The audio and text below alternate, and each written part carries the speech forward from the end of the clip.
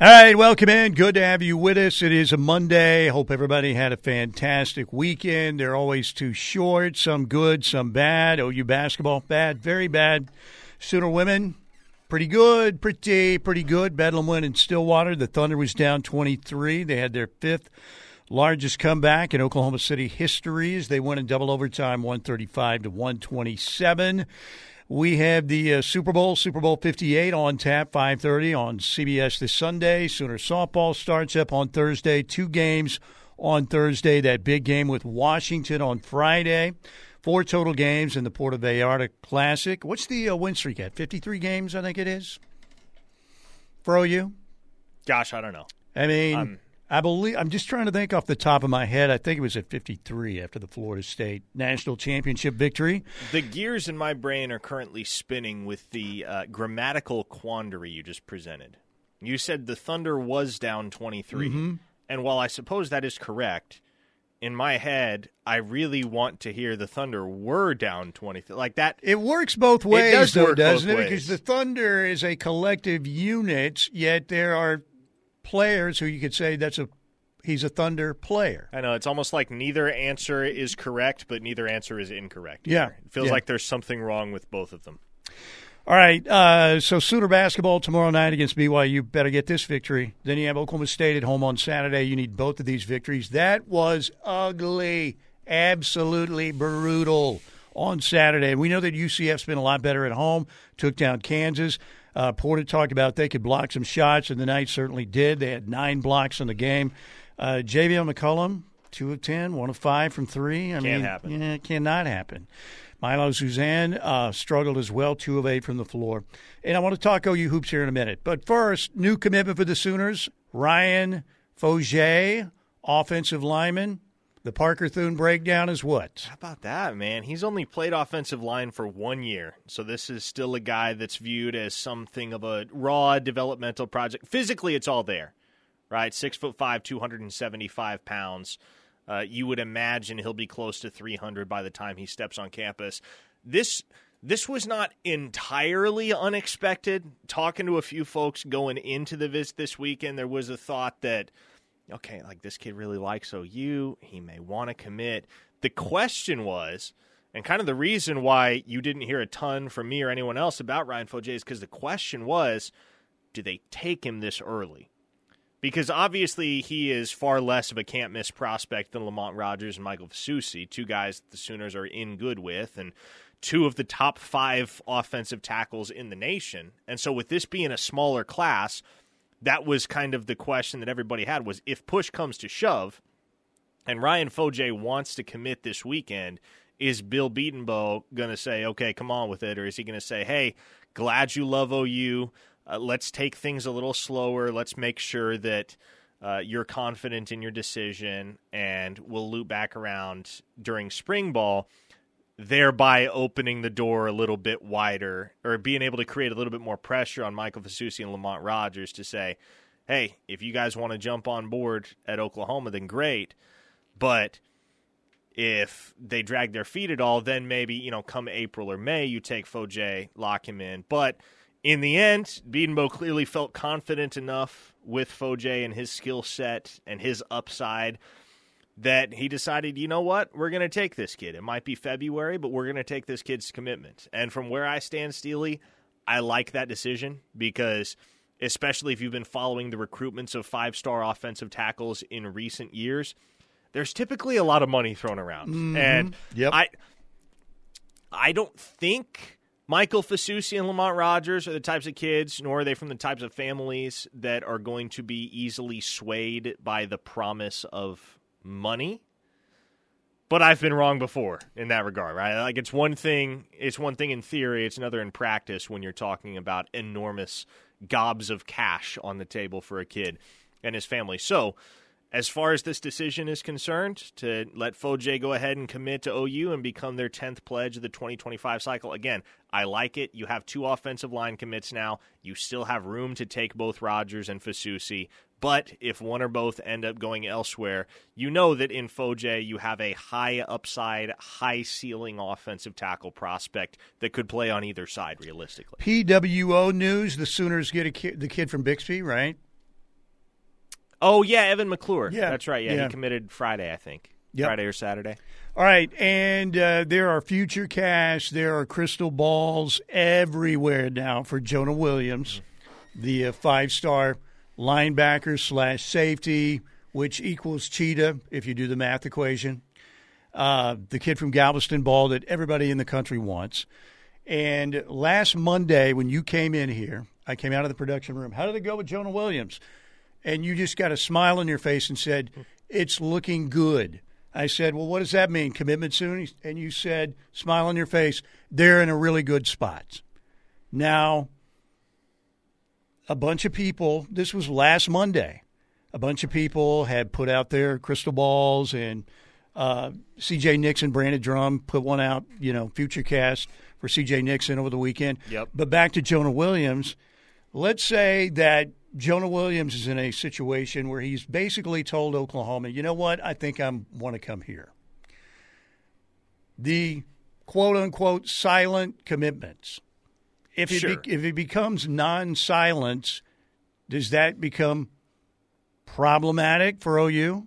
I think I know where you're going, but elaborate a little bit further for me. Just that sometimes, because we'd kind of heard this about David Stone and a couple other people in the past, right? They told OU they're coming. And I don't know, I've never liked the silent commitment, but we know that Skip Johnson also talked to Jonah Williams, likes Skip a lot, really likes Oklahoma. Some people think that he might be one of those silent commitments. To me, unless you're committed, I don't even consider that. But you know what I'm saying? If he did have that conversation with the OU staff, football and baseball, and now everybody in the world is saying, well, basically, this isn't a done deal, but it's pretty close. What does that do to the Sooner staff where the full court press comes from everybody else and maybe NIL money comes into play even more than it already has? Does it change the dynamic around Jonah Williams? I'm trying to make sure I have all of my thoughts collected such that I can address that in a way that's going to make sense to everybody. I want you to consider who the first prediction for Jonah Williams came from, Steely. Do you remember? No. A reporter from inside Texas. Oh, really? Yes. And as John and Blanchard says, Williams is throwing shade at those predictions on X today. Exactly.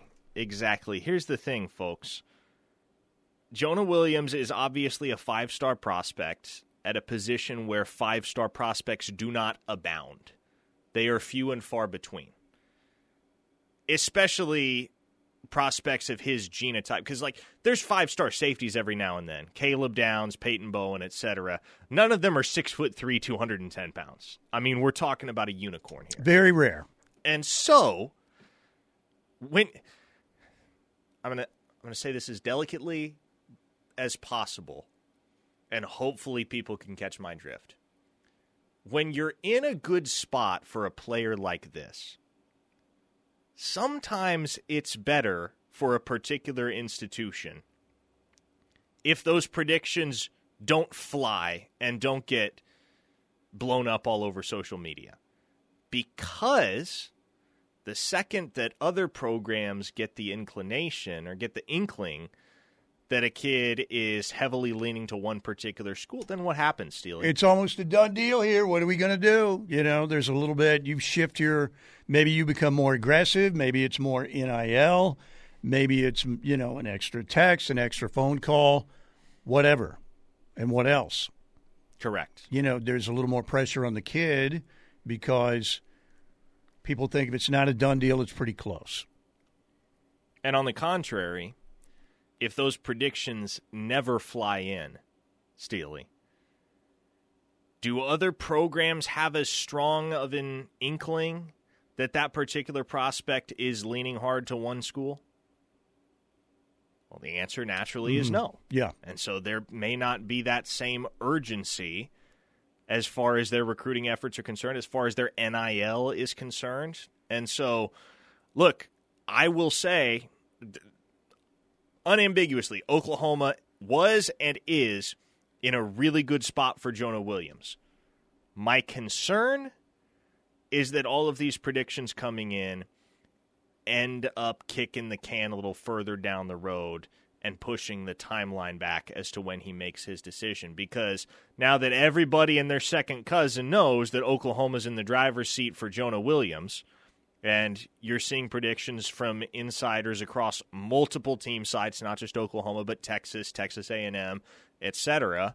Well, now you know, especially the more aggressive recruiters in the collegiate game are seeing all that on their social media feed and saying, oh boy, we need to crank up the heat on Jonah Williams. Yeah, and the fact that Jonah Williams is, clapping back on Twitter about all these predictions and basically saying, well, man, it's not done or whatever, doesn't mean that Oklahoma's not still in a very good spot. He clearly had a great junior weekend, the previous weekend at OU, and really loves the staff and really likes the idea of playing for Skip Johnson.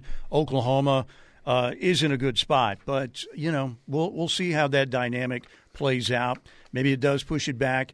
As the 918 said, David Stone threw shade at his crystal balls to Oklahoma as well, but ended up at Oklahoma. So the bottom line is Oklahoma's leading this race, but there's still some laps to be run in the race. Yes, and moral of the story, I guess, is you haven't seen a future cast from me, and it's not because Oklahoma isn't objectively in a really good spot. They are, but optics matter a lot when you are dealing with five-star prospects.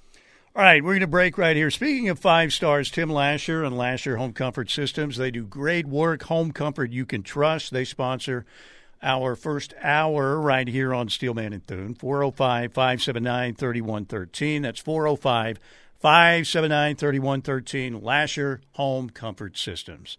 Let's talk a little Sooner hoops. I haven't seen it. The latest poll came out. I expect the Sooners will drop out. They were 1-1 last week. We'll see about that. Hear from Porter Moser when we get back right here on the home of Sooner fans. All right, Mike Steely, Parker Thune back with you. Monday edition of Steelman and Thune here on the home of Sooner fans, the Ref Radio Network. Hope everybody had a fantastic weekend. It's going to be a busy week. Sooner Hoops tomorrow night against BYU. The ladies host TCU on Wednesday. The Thunder in action tomorrow night at Utah after that thrilling 2-overtime victory over the Raptors last night. Super Bowl 58 coming up this Sunday. And Patty Gasso and her powerhouse team start the season Thursday with 2 games against Utah Valley, 10:30 a.m., and then against Duke, 1 p.m. on Thursday. They play nationally ranked Washington, top 10 team, coming up on Friday, and then 1 game with Long Beach State on Saturday in the Puerto Vallarta Challenge with a 53-game winning streak. All of those games will be on Flow Softball, by the way, and, of course, on the Sooner Network. Isn't Flow Softball the one that people hate?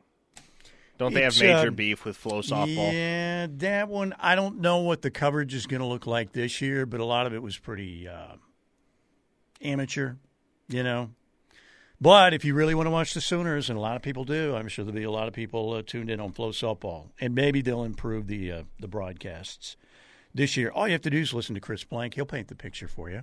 Plank does a great job. All right, Porter Moser. Here's what Porter Moser had to say with T-Row after the game. It was not good in Orlando over the weekend. The Sooners really, according to Porter, didn't have it really on either offense or defense. That's exactly it. On either end, we couldn't get any momentum. We and I've talked about we track gaps, 3 stops in a row. When we have 7, we usually win, and I think we had 9 the other night, and we had 3 gaps. That's a season low. We couldn't stack stops, and then the same thing offensively. We couldn't stack good offensive possessions because we'd have a soft turnover, and they turned almost all our turnovers into baskets. And we talked about it too. You have to have a high assist, low turnover against them. There's not a lot of one-on-one moves you can make because they're so long. We talked so much and worked so much about getting to the paint, and we had to be high assists, low turnovers, and we were the opposite. We had 10 assists on the night. Our point guards had 3 total. At 0 at halftime. And we got to be better. I thought we left a lot of points on the board. I thought we missed a handful of bunnies. That was an issue. But I really we couldn't get any momentum defensively by stacking stops, and we just same thing on the offense, man. There you go. Sooners 37% from the field. They were 31% from three, 15 turnovers. UCF, we talked about their prowess inside, particularly on defense. They had 9 blocks to Oklahoma's 2. Latrey Darthard had 14, 4 of 6 from 3 for Oklahoma. Rivaldo Suarez continues to play pretty well, 11 points for Oklahoma, 10 points, 11 rebounds for Jalen Moore. But when you look at Javian McCollum, again, 2 of 10 from the floor, 1 of 5 from 3. Milos Uzan had 5 points, 2 of 8, 1 of 3 from the floor. Man, sometimes when Oklahoma, well, a lot of times recently, particularly in Big 12 play against really good competition, and I'm not saying UCF is great. We know they're much better at home. They took down Kansas. They've got length and athleticism.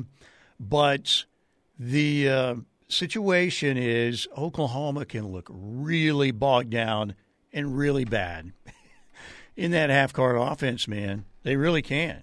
Now, Kansas State, of course, was a little bit of a different story. You get out and you turn them over a lot. You get out in the break, and they made some plays in the half-court offense as well. But, man, it was kind of hard to watch Saturday. Not good.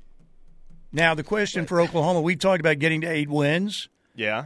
They're 4-5, midway point in the league. They have 5 home games, all right? You protect your home floor, you get to 9. Problem is 2 of those home games are against Kansas and Houston, the best 2 teams in the conference. KU beat the Cougs at the Fog over the weekend. But, you know, you can't afford, like, you need to get these 2 in the win column this week. BYU's really good at shooting the basketball. The kid Jackson Robinson from Ada is having a fantastic year. They can shoot the basketball. You know, and then you got Oklahoma State coming in Saturday. You've got to get these 2 in the win column, man, because you're not going to win both against Houston or Kansas. And what's maddening about this team, Steely, is they're not consistent at all. Like, it's a Jekyll and Hyde act. You don't know which basketball team is going to show up, and maybe that's just kind of the nature of the Big 12, is that you can be on your game one night and completely off the rails the next. But even so, it's become like, I understand the frustration that OU fans are experiencing. I think the criticism of Porter Moser is overblown, because this is still a team that's on track to make the tournament. And again, if you make the tournament, I think the season is a success. But I certainly understand the frustration, because this is a frustrating team to watch. We know how good they are capable of being, and yet, time after time, even in some of their wins, Steely, even in that 20-point domination of Kansas State, or 21-point domination of Kansas State up at Bramlage Coliseum, there were the free throw woes, right? And so I don't know how good this team is. It's really hard to gauge how good this team is, because their best is amazing and their worst is disgusting, and you can see it in back-to-back games. Obviously, the reality of where they are as a program falls somewhere in the middle. I think they're a mid-tier team in the Big 12 Conference. I think that's good enough to make the tournament. But even so, there's no projected, like, when they make the field of 68, they're going to be one of the most frustrating teams to project, because, again, if they are playing their best basketball and they peak at the right time, they are capable of hanging with anybody in the country. We have seen this. And yet, if the shots aren't falling, just like they weren't on Saturday, when the Sooners aren't getting shots, especially from the outside, from their guards to fall, they're not a deep enough, they're not a big enough, they're not a physical enough team to grind it out in the paint. And that's something you have to be able to do. There has to be multiple ways you can win a game. And the Sooners pretty much have they've got one path to victory. You need to defense, creating offense, getting out in transition, because when they're in the half court, man, it can be like, oh, my gosh, this is brutal, absolutely brutal. All right, so both the AP and the coaches poll are now out. AP came out like 5 minutes ago. Sooners are not in either top 25. Keep in mind, a couple weeks ago, number 11 in the country. Oklahoma was up to number 11 in the country. I think they got as high as number 9 in the country, but now outside the top 25. So got to beat BYU and Oklahoma State this week. Like I said, you've got 5 home games. I didn't think that Oklahoma could run the table at home anyway, but I thought maybe they could get by with losing 1 or 2. Well, they've already lost 2, right, to Texas and Texas Tech. And you cannot slip up at home against teams. BYU's, I think, 21st in the country this week. Not a bad basketball team. Came off a win over West Virginia over the weekend in Morgantown. But, because, like I said, there's no way this team's beating Kansas and Houston. And there may not be a way this team's beating either one of them at home, the way things are going right now. And, again, look, they won one of the two on the road last week. But the problem was the previous week you dropped 2 games at home. So what happens if they don't make the tournament? If they don't make the tournament, Steely. Then is there a question about Porter if they don't make the tournament? Yes, there certainly is. There has to be. And I hate to say that because I love Porter. He's worked his ass off. But if they get all the way to 9th in the country and then they don't make the tournament, there's probably – after going 12-1 in non-conference. Probably a conversation to be had, right? Yeah, no doubt. I think there has to be. And look, ultimately, in a world where that is the case and they wind up on the outside looking in the field of 68, Joe Castiglione is someone I trust to make the right decision as it pertains to the future of this basketball program. But yes, those questions will be warranted at that point. That conversation will have merit. And I do think, again, Oklahoma still has an excellent shot to be in the tournament unless there's just a total collapse. But, man, that was pretty ugly again on Saturday on both ends of the floor. All right, 405-651-3439, Knippelmeyer Chevrolet text line. We appreciate all of our great sponsors. Thank you, Lasher Home Comfort Systems. By the way, Jesse Crittenden is going to join us at just a couple minutes after 1 today. Porter is meeting the media a little bit later on today, so needs to come on a little bit early. We'll talk Sooner football, and we'll talk some Sooner basketball as well. 405-651-3439. 405-651-3439, Knippelmeyer Chevrolet text line. A national voice says we're on the dawn of another golden era of Texas Longhorn football. I'm not sure how much this voice counts. That's what he said. You'll hear it next. Back with you, Mike Steely, Parker Thune, here on a Monday edition of Steelman and Thune, home of Sooner fans, the Ref Radio Network. Get on out to Riverwind Casino today. Take that wild card with you. You can get the cool Thunder Edition wild card as well out there. An elite wild card. You can upgrade your wild card. Play with your wild card today, and then be there on Friday when they do the drawings for the 80K Leap Into Love promotion. Win your share of $80,000 in cash and bonus play for every 5 points. On your wild card today, you get 5 times the entries today and tomorrow, Mondays and Tuesdays, and then you get extra entries as well in the other days, but 5 times entries today and tomorrow out at Riverwind. They also have the first drawing in the 60K Cupid's Mad Dash promotion happening on Saturday, and you can get out there and win your share of $60,000 in cash and bonus play out at Riverwind Friday night and Saturday night. Next show up at the Showplace Theater. That is going to be happening with Scotty McCreery Friday night, February 23rd. In March, Jay Leno and Jim Gaffigan. In April, Ryan Bingham and Kip Moore. In May, they just added the Chelsea Handler Show, Friday, May 3rd. Brantley Gilbert also coming up on Friday, May 10th. Always great promotions. Always a great chance to win. Sometimes they even give you the roadmap how to increase your odds, like playing with your wild card again today and tomorrow for the big promotional drawings again on Fridays and Saturday nights. Always a great time to be had out at the one and only Riverwind Casino. Did you see any of the Grammys last night? I did not see any of the Grammys. Did you see that Missouri Athletics received a $62 million anonymous donation this morning? $12 million of which has been set aside for NIL.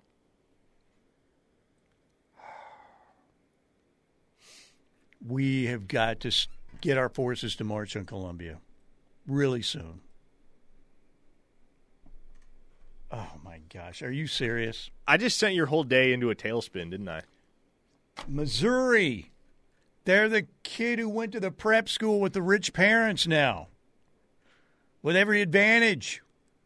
Because there probably is a prep schooler, former prep schooler who came up with the money, right? We all knew that kid, right? Like the short kid, the puny kid, the kid who despite his stature, had limitless confidence because he had rich parents. Oh, yeah.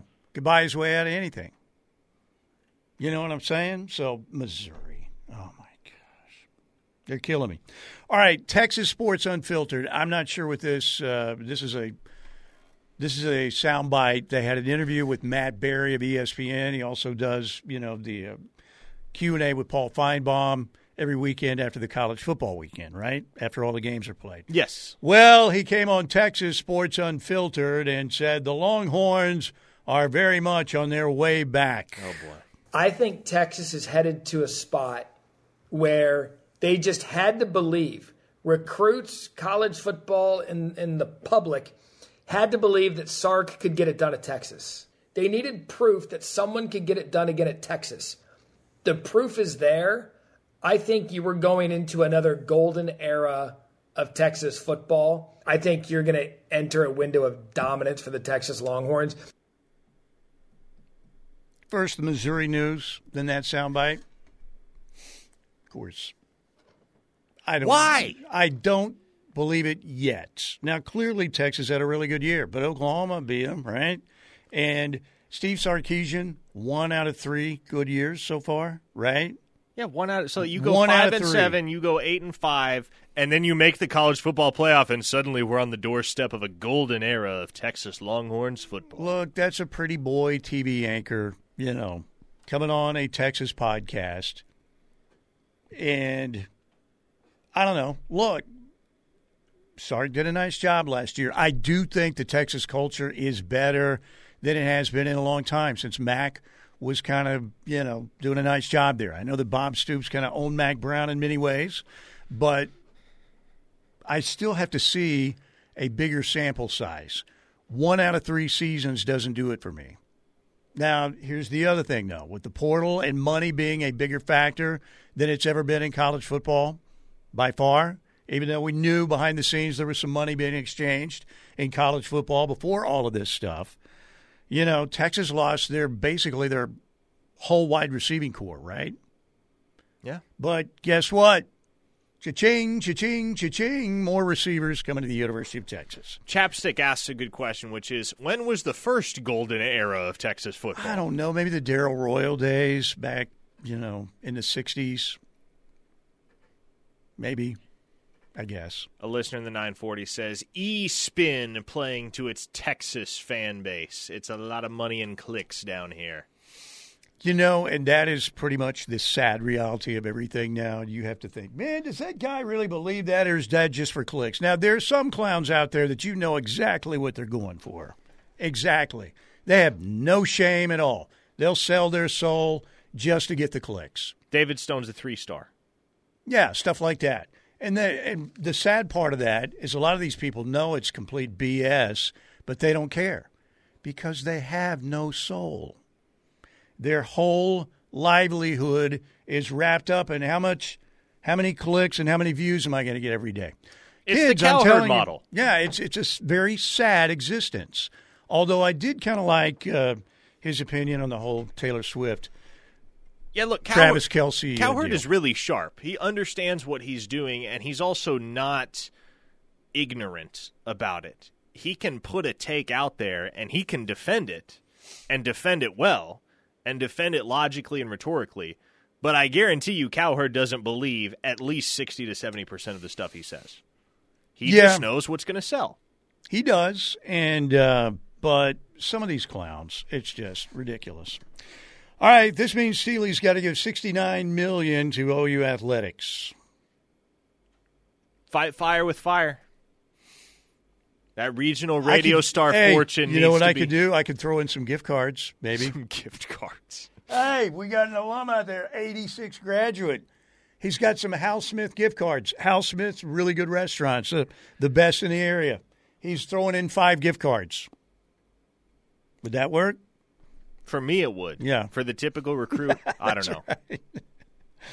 All right. By the way, let's play one more clip to combat that, by the way, because Josh Pate on Late Kick on his show yesterday, there was a guy that texted him or sent a message in from Oklahoma, said, Do you think Brent Venables and OU is being undervalued? You saw, did he put out the give me your top five? Who put out the give me your top five SEC teams moving forward over the next 5 to 10 years? And a lot of those did not include Oklahoma. Now, again, these were a bunch of morons sending in the responses. Sure. But it's kind of like people think, well, Oklahoma went 6-7 2 years ago, which shouldn't happen, but they're never going to be Oklahoma again, which I think is ridiculous. Here's what Josh Pate said when, again, he was asked if Brent Venables is being undervalued at Oklahoma. You know what? He may be right on this. So first off, I need you to tell me, what is the value? What is the defined value? If he's undervalued, what is the value?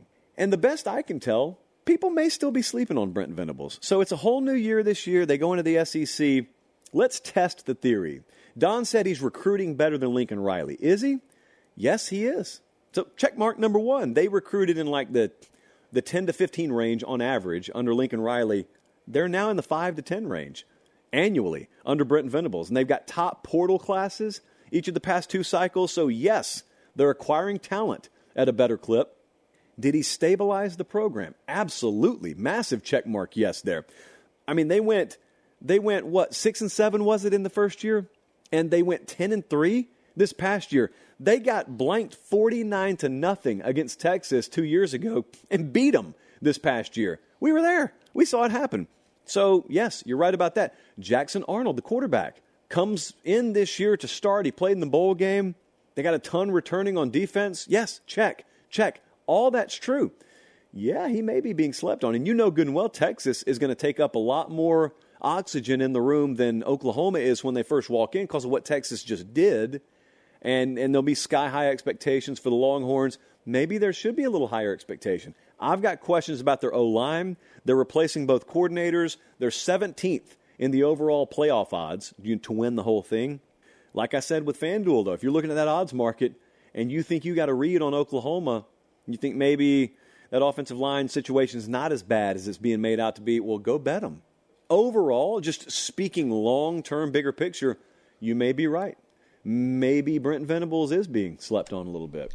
There you go. All right, let's talk more about that when we get back, all right? 405-651-3439, Knippelmeyer Chevrolet text line, 405-651-3439 from the 402. Come on, Steely, start shelling out V-Bucks. I don't know if Fortnite V-Bucks would be the thing that would sway recruits, Probably not. I mean, I'll give away some V-Bucks today, but I don't know if that would have made any big difference in like the Williams-Winery deal. Yeah, that window probably closed about 5 years ago. There was a time where V-Bucks might have been absolutely a massive incentive. It was before the NIL era, though. That's true. All right.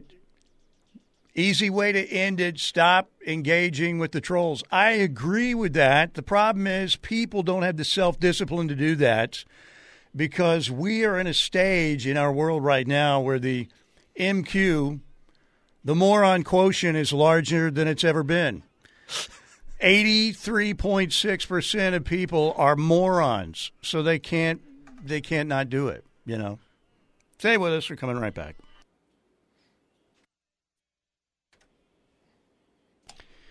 All right, we are back. Monday edition, Steelman and Thune, hour number 1, presented by Lasher Home Comfort Systems. Have you ever had your money for nothing and your chicks for free? Isn't that the life we all aspire to? They don't use chicks anymore, though. Do they? No, they don't. For me, it was always like beer and chicks, man. Beer and chicks. It was crazy. Beer and chicks, that was pretty much your weekend plans back in the day, but you didn't get your beer for free. And in some cases, well, you never really get chicks for free or ladies for free. And I'm not talking about the professionals. I'm just talking about ladies cost money. Dinners, rings, clothing. You don't. Who gets their chicks for free? Nobody. Rebecca cost you, right? How much does Rebecca cost you? I mean, I don't necessarily know. I don't have a ballpark figure because I don't really pay attention. I'm better off not knowing. You know what? You're digging a hole right now. I'm sorry, I should not. Because you got a major league prospect, and that means you have to spend more NIL dollars. I did. I could say whatever I want right here because she's in Guam right now, and she doesn't listen to this show anyway. You didn't get her for free, though, did you? No. Okay. No. I'm just saying. It's not free. It's rare that you get your money for nothing, unless you're like, you have a trust fund or something like that. I guess that's how you can get money for nothing. I've always wanted to get money for nothing, but it hasn't worked out for me. All right, 405-651-3439. That's 405-651-3439. Jay in Tulsa says, serious question, guys. What are Josh Pate's credentials that make his opinion anything of value? You can answer that better than I can. I guess my question is, what credentials would you want from him in order to make his opinion of value? Did the guy ever play a down of football in his life? Yes. Where? Not collegiately, not professionally. High school, please. I mean, let me tell you. Yeah. Jed Fish is the head coach at the University of Washington. I don't think he ever played a down of football in his life. Mike Leach? Mike Leach certainly took a very, very unique path. Man, I miss Mike Leach. Look, Josh Pate's credentials are, he's the national face and voice of CBS Sports and 24/7 Sports college football coverage. I mean, I know Josh Pate personally, worked with him for years, and he is one of the most sensible individuals I have ever been around in an industry that is dominated by hot take artists. Mm-hmm. I think he's pretty good. But it's just an opinion. But it's an opinion that a lot of people pay attention to. Exactly. In this day and age. Who gave him his start? Was it Cowherd? Pate? No. He worked his way up. Who was the guy that Cowherd had his network that he gave a show to? Oh, you're thinking of J-Boy. Oh, that's who it was. Difference. Yeah, that's not a little Pate. bit of a difference. All right. Yeah. I'm old and confused, man. Take me back to the rest home at the top of the hour. Yeah. Be careful, guys. Be very careful in this conversation. Yeah, Steely, what are your credentials that make your opinion anything of I value? won many electric football games. Exactly. I played some football to the high school level, didn't play basketball. I don't have any, except EA Sports College Football. I was really good at that because I would turn down all the other teams' ratings and turn mine way up. So it was kind of cheating. Oh, wow. So you manipulated it. Oh, yeah. Wow. And that's very mule-shoe-esque. John Madden football. I mean, everybody can have an opinion. You don't have to agree with it. That's why I think, like Matt Berry. And sometimes people will cater their opinions or, I don't know, maybe, what's the word I'm looking for? Change their opinion or massage their opinions so it plays better with the audience of the show that they're on, right? No doubt. I'm not saying that he's lying. He may think that about Texas football. But to me, I don't know. I've got to see more to say it's some golden era. Jesse in Iowa says, so Jonah Williams, what's up there? Seemed like the floodgates opened up for Crystal Balls and Future Cast this weekend, but his tweet today made it seem like he's not close to committing. There's a lot there. We spent 5 minutes on this in the first segment. Yeah, and there's probably at least another 5 minutes to spend on it. However, we're running up against our top of the hour break, so we don't have 5 minutes to spend on it right this second. It is something we can revisit next hour because it is an intricate, very nuanced conversation that I think is obviously not every Sooner fan is listening to this show right now. But for those that are, I think it will enlighten them as to how the recruiting game works behind the scenes and how future casts and crystal balls and RPM predictions and, I don't know, pick your label on one of those prognostications, how those can somehow do more harm than good. Yeah, and even though you saw Jonah Williams kind of come back and strike back. I don't know if that's the right way to phrase it, but it's some of those tweets and predictions. That doesn't mean that Oklahoma is still not in a really good spot and is leading on Jonah Williams right now. Correct? Oklahoma does lead for Jonah Williams right now by a sizable margin. But as we said, if this was a NASCAR race, there are, 10 laps left or something, and Oklahoma's running at the front of the pack. Jesse in Iowa, I'm sorry, this comes from Big Rich in OKC, not Jesse in Iowa. Jesse, we'll get to your text on the other side. Big Rich in OKC says, first of all, Steely is old and brilliant and a Sooner. Qualifications are gold. There you go, Big Rich. Thank you. Thank you very much. I appreciate that. All right, 405-651-3439. Chapstick says the kid has a chance to be paid for visits. That's what's up. Might be some merit to that, Chapstick. Might be some merit to that. Chapstick's pretty good, isn't he? Would we put Chapstick? We have to see the log of the tweets, but I think that Chapstick has become one of the more intelligent, reasonable texters out there. Now, maybe we should look at the log and see if there was anything else. But he seems to be working his way. 5-star status yet? We'll see. All right. Get out to Riverwind today. Play with your wild card. Make sure you get 5 times the entries or more for the 80K Leap Into Love promotion happening Friday night. We've got the hot seat drawings and the 60K Cupid's Mad Dash coming up on Saturday. When we get back, Jesse Crittenden will join us. We'll talk more recruiting in the 120 segment. Jesse up next here on the Ref.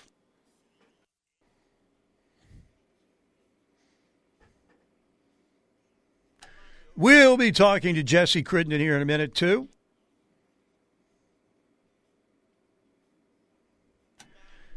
One o'clock hour, Steelman and Thune right here, brought to you by Black Thunder Roofing, locally owned and operated. In Norman and Edmond, blackthunderroofing.com. Phone number 405-473-8028. That is 405-473-8028. They also serve Shawnee, Yukon, and Mustang. Black Thunder Roofing is your local roofer. Angie's List Super Service Award winner 4 different times. Black Thunder Roofing can do it all. A one-stop shop for customers looking for one contractor. BlackThunderRoofing.com. All right, do we have our man Jesse Crittenden on the line? We do indeed. Riverwind Casino Hotline. Jesse, I appreciate it. I know you've got Porter's media availability coming up here in a little bit.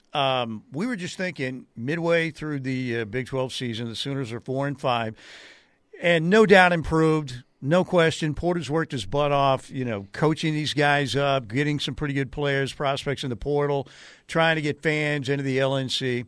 He's done, he's really worked hard. First 2 years didn't work out. It certainly worked out better this year. But let's say Oklahoma, we've talked about they have 5 home games left. You got to win these 2 this week because you still have Kansas and Houston coming to the LNC. They're not winning both of those, I wouldn't think, and may not win either one of them. Can they? Yes. But let's say Oklahoma, which was as high as number 9 in the country, they're out of the top 25 this week with that woeful performance against UCF on Saturday. If the Sooners somehow go from that, status, 9 in the country at one point, and somehow don't make the tournaments, how serious of a conversation do you think Joe C. would be having with Porter? That would be 3 years. Yeah, I think it's really tough. I mean, it's something you can't ignore. It is not an unreasonable question to think about what the future of the program could look like. But again, that's you have the SEC move in the future. It's coming right around the corner. It's barely 6 months away. That makes everything, that's going to be such a big transition. We think about it in terms of football, but it's going to be a big transition for basketball, softball, for everything. I think that makes it hard too. And you're right that there's no doubt that Porter has put so much effort into building this program up, and they are better this year. But that loss on Saturday to UCF, a game they never led, underscores again what this team is struggling with, and it's consistency. And look, they've already surpassed last year's win total. They are still in a good position. You win both games this week, and you are right, they're both must-win games. You win both games this week, you feel pretty good. If you don't, then yeah, you start to wonder about what the rest of the season could unfold. You still have Kansas, you still have Houston, you still have Baylor. You still have to go. You still have Iowa State. I mean, there's still some really tough games on the schedule. So that, to me, I think there's big picture things to think about. But I think you start with this week. Both of these games against BYU and Oklahoma State are must-win games. You got to win them both at home. If you do that, you feel pretty good. If you don't, I think you start to worry a little bit about what the rest of the future holds. Maybe this is an impossible question, Jesse, but how good do you think this team actually is? Because when they've been at their best, for instance, they've hung with Kansas in Allen Fieldhouse. They've beaten ranked opponents. They've put the hurt on Arkansas and Eric Musselman, right? But at their worst, I mean, calling that game at UCF this past Saturday a clunker is too generous. Obviously, they're somewhere in between in terms of where they fall as far as overall talent level and ability. But how good do you think they actually are? Where is that ballpark to you? It's a really good question because, I mean, I think if you look at the metrics, I mean, one, they're 4-5 in conference play. And since conference play began, they're 7th in the Big 12 in offense. They're 7th in the Big 12 in defense. By most standards, they are a middle-of-the-pack, average Big 12 team. I think the thing that makes it infuriating is the thing that you just alluded to, that when at their best, they look good. I mean, that Iowa State win to start conference play continues to look better and better as Iowa State continues to win games. You're right. I mean, that game at Kansas they looked pretty good for stretches of that game. They should have beaten Texas Tech at home a couple of weeks ago. I think they've had basically every type of game imaginable in conference play. They've had impressive wins. They've had understandable, hard-fought losses. They've had a gut-wrenching loss, and then they've had performances really against Texas and UCF that are just they're head-scratchers. They're hard to understand. They're Texas at the second half collapse, and UCF they just didn't look like they had it from the jump. So I think by most metrics they are a run-of-the-mill, middle-of-the-pack Big 12 team that should make the tournament. But I think the thing that's going to define them the rest of the year is that consistency. Can they find a way to avoid the performances like they had on Saturday? If they can do that, they should be able to close out their season fairly strong and make the tournament. But that consistency is the thing that's holding them back. But through 9 games, they're better than they were last year, but they're not quite at the top of the Big 12. That's for sure. Jesse Crittenden joining us on the Riverwind Casino Hotline. Jesse in Iowa. We will get to your more, that you want to hear on Jonah Williams in the next segment, by the way. I know you're still hanging out there. All right. How about Baker Mayfield? Look, it's flag football. I get it. It's the Pro Bowl games, but it's been a bounce-back year for Baker. But he wins the precision passing contest and the offensive MVP. Now, some people on social media were overreacting, I think, a little bit to the fact that that's an interference. It's a freaking flag football game at the Pro Bowl. But, hey, somebody's got to win MVP in the precision passing contest. Why not Baker Mayfield, right? What do you think? Yeah, I mean, this has kind of been the year of Baker Mayfield, right? And, yeah, I think those Pro Bowl games, like you said, I mean, they made a conscious effort to have a little bit more fun, for it to be a little bit less serious this year. But I think winning both of those awards, I think it's looking at the broad, bigger picture for Baker Mayfield, which is this is a guy that not even a year ago we were wondering, is there a future in the league for Baker Mayfield? That was a absolutely legitimate question. And now with leading the Bucs to the playoffs, leading them to a playoff victory, and showing out at the Pro Bowl games, I mean, the future looks bright for Baker Mayfield. Who would have thought that taking him out of the most poorly run, dysfunctional, not only franchise, but dysfunctional situation, you put him in a stable environment, turns out he's a pretty decent quarterback. And I think that's been the bigger takeaway of yesterday. That's been the bigger takeaway for this year for Baker Mayfield. And I think the future is long and bright for him. I think he's proven he belongs in the league, and I think it's going to be exciting to see what happens from here on out. Jesse, what would this segment be without a Cowboys question for you? Has there ever been a lamer duck than Mike McCarthy heading into the year 2024? Why do you have to hurt me like that? I'm trying to move on. Look, softball availability is tonight. There's stuff to look forward to. Yeah, no, I've said that. I mean, Mike McCarthy is the easiest bet to have for an in-season fire you could ever possibly have next year. And I'll save you both and the listeners from a long rant of the Dallas Cowboys, but if we're content to be a decent regular season team that doesn't do anything in the playoffs, we should just continue to stay the course as we have been, and that's what we appear to be doing. But yeah, I think Mike McCarthy, you get off to a 3-3 start next year, 3-4, 2-3. Yeah, easiest bet in the world for an in-season fire. It's no question. Well, the good news for Mike McCarthy, if he does get fired, he can always be a time management consultant. He's very good in that area, Mike McCarthy. All right, 405-651-3439. That's 405-651-3439. We'll get to the Knippelmeyer Chevrolet text line in the next segment. All right, before we let you go, most important thing that needs to happen for Sooner football in the off season in the spring. If you want to extend it out to like 3 things, what are you looking at? What do they have to get done in the off season? Yeah, that's a good question. I mean, I think they've started on that process, which is building out that offensive line room. They have started that with what they've done in the transfer portal, but to me, this entire offseason is about development. It's about skill development, because I think there is real talent on this roster that still hasn't been fully realized. I think that starts on the offensive line. That's the biggest question moving forward. OU does have some pieces now, thanks to the transfer portal. They've got some young guys they're excited about, but there's still a long path to go in terms of getting them SEC ready.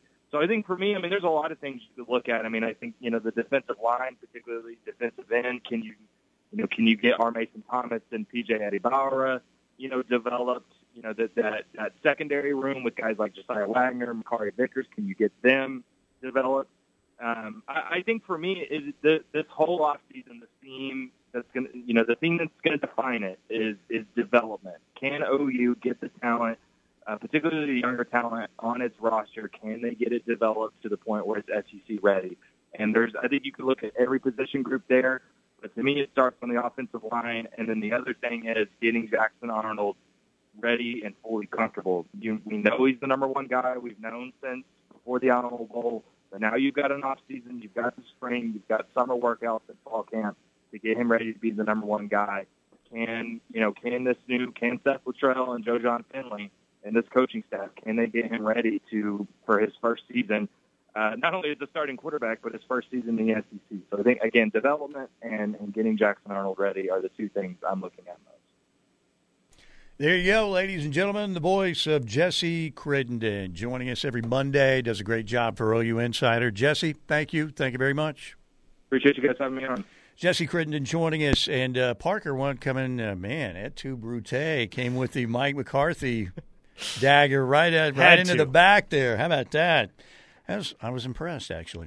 All right, Reno Goat. Steelman, do you remember the days of the fax line instead of the text line for Inter? Yes, I do remember I remember one day. That was an actual thing? There was a fax line? Well, one day I can still remember at the old Sports Talk 1340, way back in the day, we asked for text on our text line to give us, movie ideas for what would the name of the title, what would the title be for the Sooner season under Howard Schnellenberger as it was going down.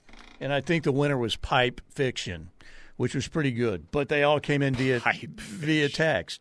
And then they brought me here not to run a wishbone. All right, we got a break right here.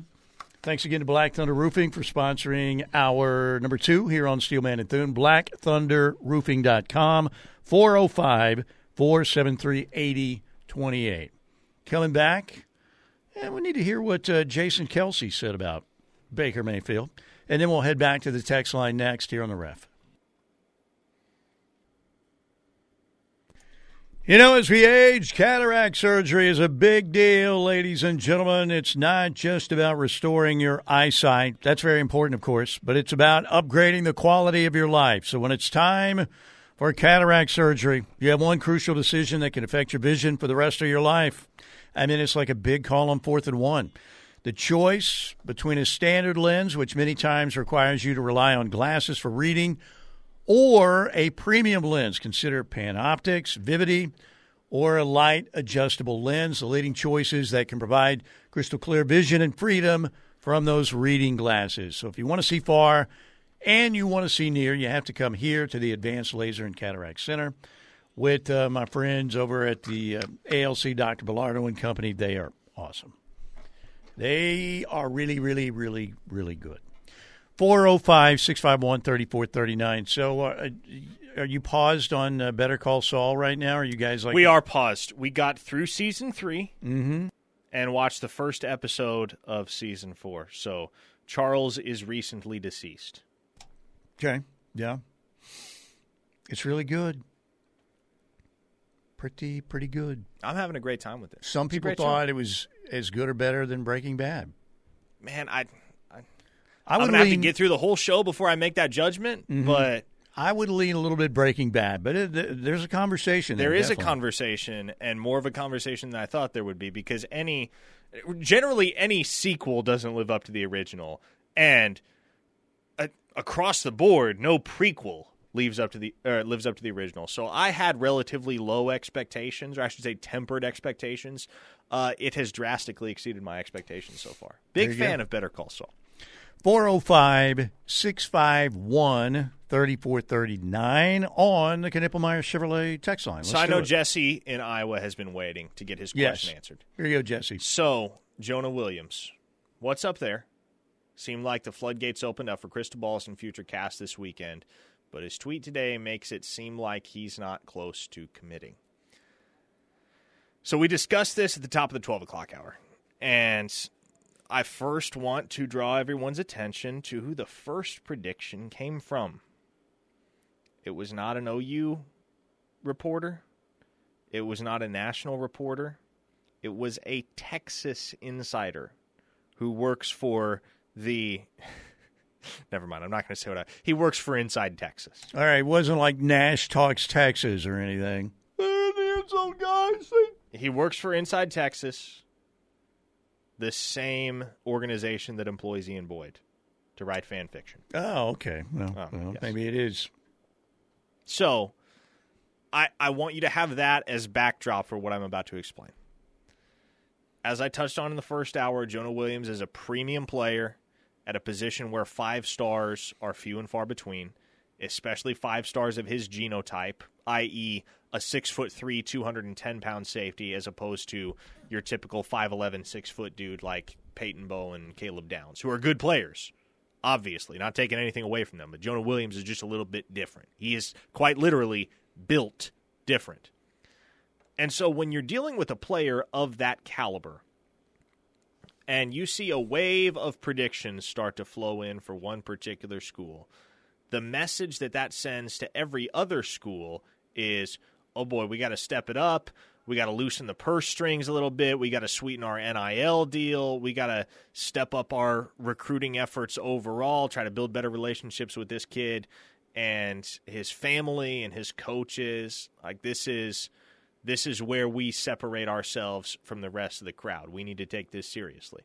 Whereas if those predictions never drop, you don't have that same sense of urgency from other programs, and Oklahoma can continue to kind of maintain a low profile in their pursuit of Jonah Williams, such that one day, if he just up and decides, all right, it's time for me to go ahead and commit, nobody has an inkling that it's coming, and that works out nicely for Oklahoma because no other school has an opportunity to slow him down. And that is my concern going forward, and that's part of the reason why, despite all of the things I've said in the past about Oklahoma being in very, very good position for Jonah Williams, you haven't seen a prediction from me or from my colleague Brandon Drum. Is because the second that prediction gets aggregated and blown up on social media, I mean, it's everywhere, and everybody sees it. And from what I have explained, hopefully folks can see that there is potential for that to have negative ramifications as far as Oklahoma is concerned. And there was another listener back in the first hour that says, can you say Williams-Nwaneri? Yeah, I'll be honest. I was the first person to put in a prediction for Williams-Nwaneri to Oklahoma. Over the next few months, pretty much the entire industry followed suit. I mean, everybody was dropping OU predictions for Williams-Nwaneri. If I had it over, I probably wouldn't have made that prediction. And I know we're going to get at least a few people on the text line to say, well, you're supposed to be impartial. You don't work for OU, which is true, right? But my reporting never differs. What I say behind the paywall remains consistent, and it remains accurate to what I believe is actually happening behind the scenes in the recruitment. But as far as a prediction on record is concerned, I can say behind a paywall, and I have, that, look, I think OU gets Jonah Williams. I think Oklahoma ends up with his commitment. But it's another thing to drop the crystal ball. Because, look, I'm not necessarily saying... The crystal ball gets out there a lot more, is what you're saying. Yes. Because you don't have to pay for that. I'm not necessarily saying that wave of predictions is the reason why Williams-Nwaneri ended up at Missouri instead of Oklahoma. Mm-hmm. But what I am saying is, seeing the entire industry swing in Oklahoma's favor for Williams-Nwaneri probably incentivized Eli Drinkwitz and his staff to turn up the heat a little bit more. Well, and not only that, all these wannabe insiders, the phonies, because you can fool people now into insider status. I mean, not all of them, but you can fool a lot of them into insider status. And some of these people are so starved for anything OU, they have nothing going on in their lives, so all they do is update Twitter, boom, just everything. They probably get 1 million notifications on. And then once the other jackweeds get a hold of it and they start tweeting it out, then it just keeps growing and growing and growing. It gets way out of control. Yeah, and look, bottom line is everybody still thinks that Jonah Williams, OU's in a good spot there. But as we said before, the race hasn't totally been run yet. What does OU have, a one-lap lead like a Daytona with 10 to go? What do you think? That's probably a good depiction of where the problem is when you get into a pit stop, the other crews can start throwing money at you. Correct. Freaking Missouri needs to be run off the road and right into the wall. Yeah. And their car needs to go up in flames, and Eli Drinkwitz needs to be running away from that vehicle on fire. And we'll have him put out by fire extinguisher, but still, this is like Revenge of the Nerds with Missouri. And what did they get, $12 million in their NIL fund today? Is that what you said? Yes, $12 million. $62 million overall. I'm calling on every Sooner millionaire and billionaire out there now. I want you to get up right now. I want you to go to your wallets, open it, and say, I'm giving this right now, half of my fortune, to the Oklahoma football program. Call your bank right now, your congressman, and tell them Missouri must be stopped. You cheap. You've got enough money to last a lifetime. $5 million right now to the University of Oklahoma. Who's with me? Not me, but who's with them? I'm giving Hal Smith gift cards. So open your wallet now and prevent this Colombian tragedy. There is another cartel in Colombia. Freaking Eli Drinkwitz and those yahoos. Jeez. Jesse and I followed up and said, thanks, Parker, for that well-spoken answer. It does make sense. I'm glad it makes sense. I hope it would make sense. Another 405 listener points out the very obvious, which is, plus the recruit doesn't want people telling him where he's going. He wants to announce it himself, and there's an element of truth to that. And look, I will tell you, this is why I encourage you to subscribe to OUinsider.com. Because for $8 a month, guess what? You get all of the wall-to-wall reporting on each of these kids. And one of the big issues is that because these predictions get aggregated onto social media and stuff, people think they can see and keep track of all that's going on without a subscription to a recruiting site and by simply paying attention on social media, which is not true. And it's something that's been pointed out by numerous of our members. Hey, I wouldn't know that this is going on, or I wouldn't have known or been able to appreciate this detail if I just followed this recruitment on Twitter. And going back to the whole Williams-Nwaneri thing, man, that's because that recruitment cost me dearly, right? Like, there's some people. I made you give a percentage. I feel really bad about that. There are some people that still haven't forgiven me for getting that one wrong. And that's something that happens in the recruiting game. Sometimes you get one wrong. It happens. Can't bat 1,000. Tiger misses putts and majors every now and then, you know? Yeah. So but look, it happens. like, you can't stay abreast of all that is happening in recruiting if you simply follow along on social media. True that. I think over the course of this segment, what I hope I did is pulled back the curtain for some of y'all, at least a little bit, and gave you a look at what goes on behind the scenes that maybe you don't see if all you do is log into Twitter and see, oh, look, there's a future cast for this kid. Yeah, there's more depth to it, and there's a little more nuance to it. So, but I want to continue my rant for what? All right, as we go into a break, I want you to go to your window right now, open it, and yell, I'm as mad as hell, and I'm not going to take this Missouri bull anymore.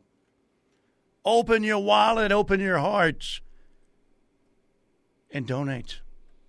Do you want to lose to Eli freaking Drinkwitz and those clowns?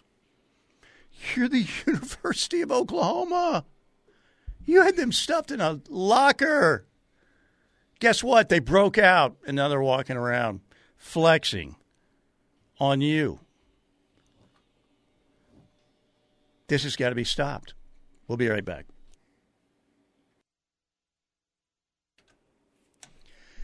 All right, we are back. It is a Monday edition of Steelman and Thune. Hour number 2 again. We thank Black Thunder Roofing. Black Thunder Roofing, 405-473-8028. Online at blackthunderroofing.com. Wyndham Clark won the AT&T. They cut it short because of weather.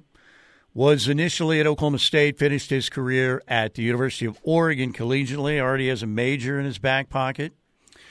And that was the U.S. Open last year. And now I see that, is it he and Victor Hovland? No, Xander Schauffele pulled out of the Phoenix event, and there's some speculation that Hovland maybe live golf.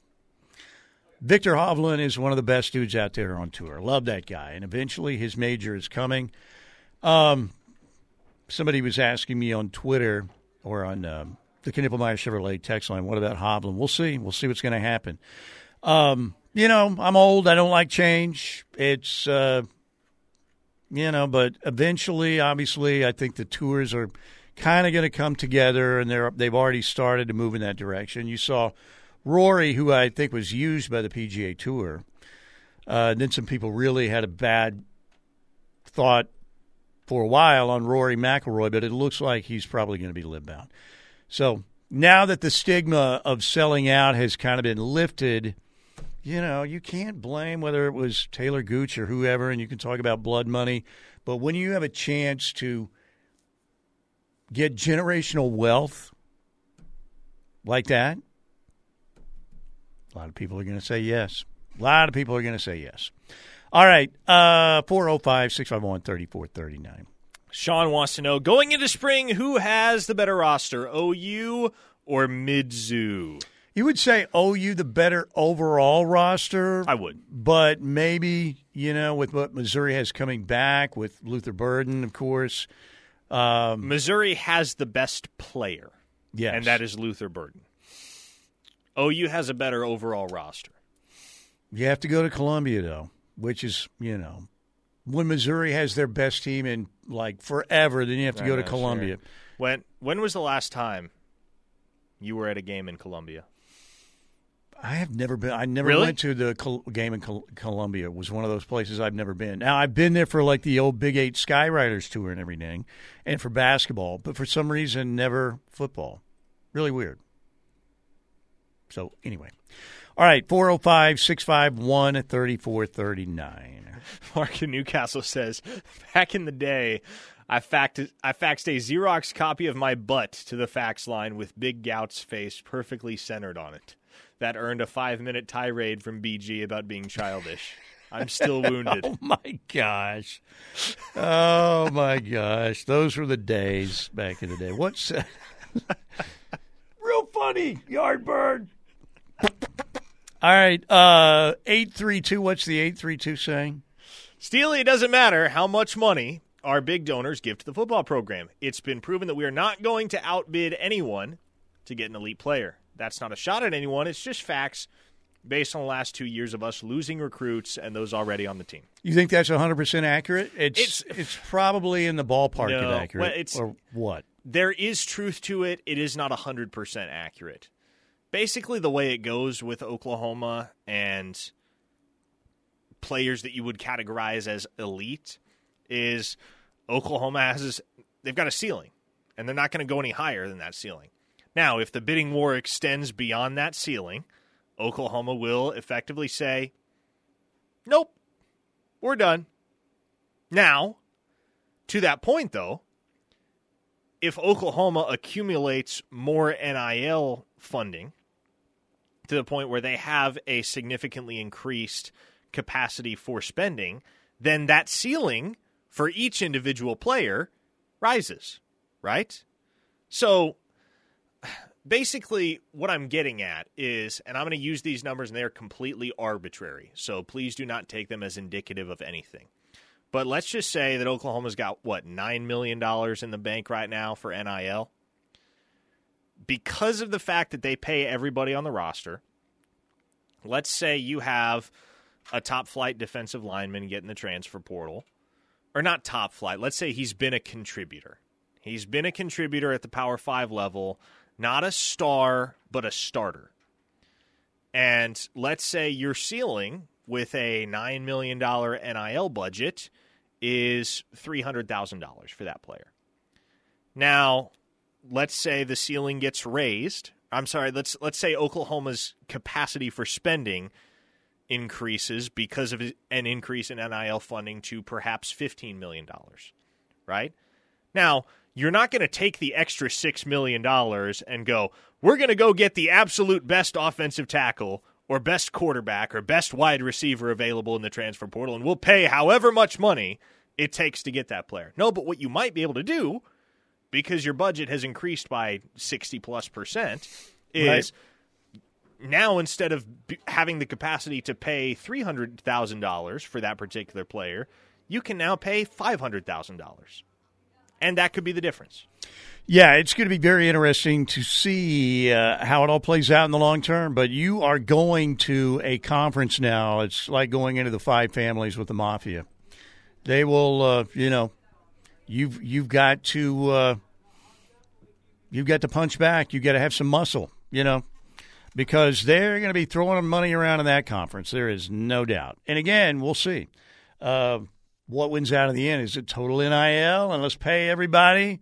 I'm talking about exorbitant amounts, or trying to do that within keeping a good culture. Missouri's pushing it all in. They're pushing all the chips in, it looks like, for this year. So is Ole Miss. All right, 405-651-3439. One more before we get to a break.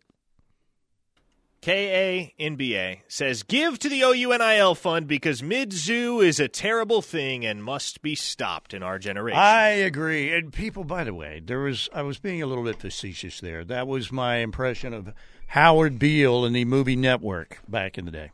Older reference lost on younger listeners. I get it. But one of the great scenes when Howard Beale went crazy on the network news. And it was very much foreshadowing of what it is today because his ratings went through the roof. So they made him just a crazy news anchor.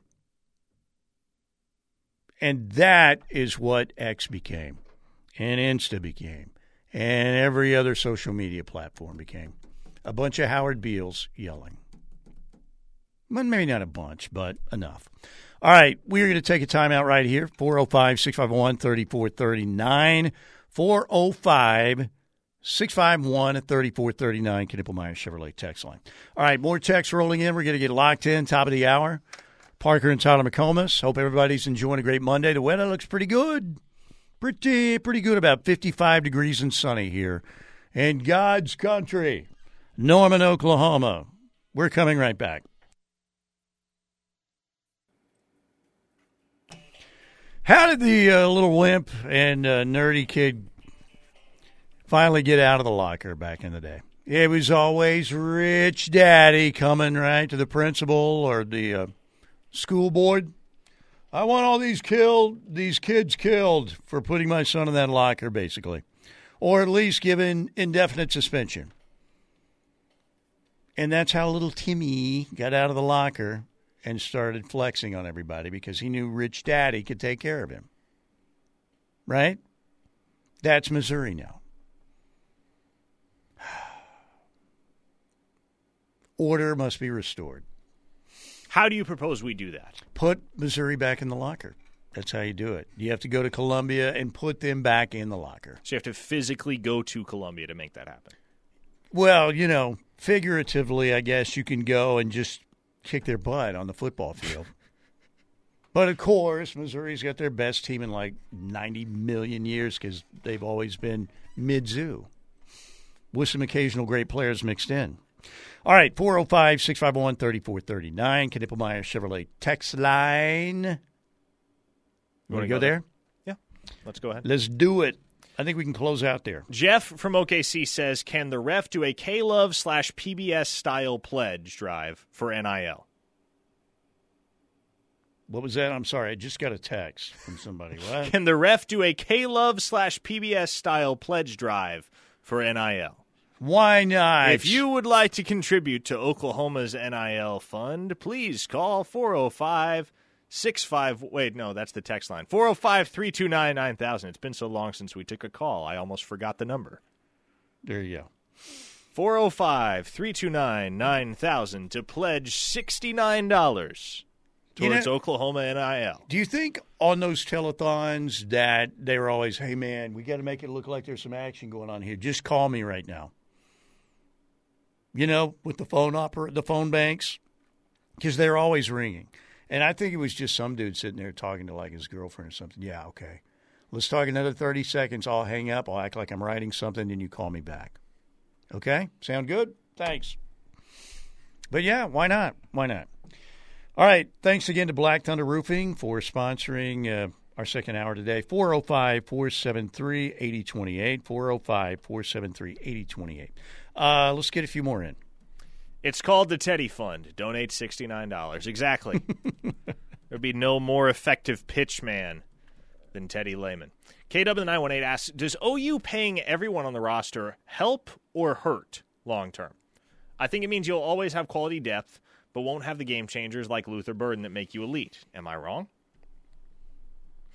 I mean, I guess the jury's still out to an extent. The jury is still out. We need a bigger sample size. I think you're wrong, K-Dub. I do. Because obviously we kind of understand what happened with the whole Caden Green fiasco. But if it was as simple as, well, you can't pay this elite player, he's going elsewhere now, then Peyton Bowen wouldn't be a Sooner right now, right? Jackson Arnold wouldn't be a Sooner. Gavin Sawchuk wouldn't be a Sooner.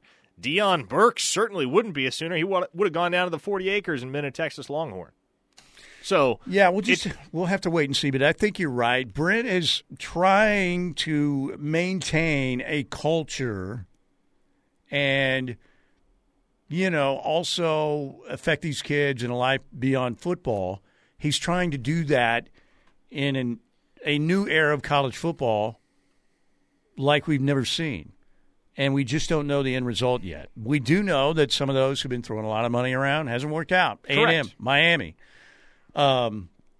Oregon's a little bit of a different story because they've always had money, but now it's just it's a lot more out in the open. So yeah, and KW, I guess to your question, if your definition of game changer is somebody like Luther Burden, that's a very exclusive group in college football. He's one of the 10 best returning players in college football in 2024. Maybe one of the top 5. He is exceptional. And players of that ilk aren't in the transfer portal hardly at all. So you're not just going to be able to go find that guy hanging out in the portal waiting for you. Who's responsible for him getting away from OU? Because he was committed to OU. It's a very, very good use of the cough button right there. I had to. Nobody knows you cough. It just except happened. for me.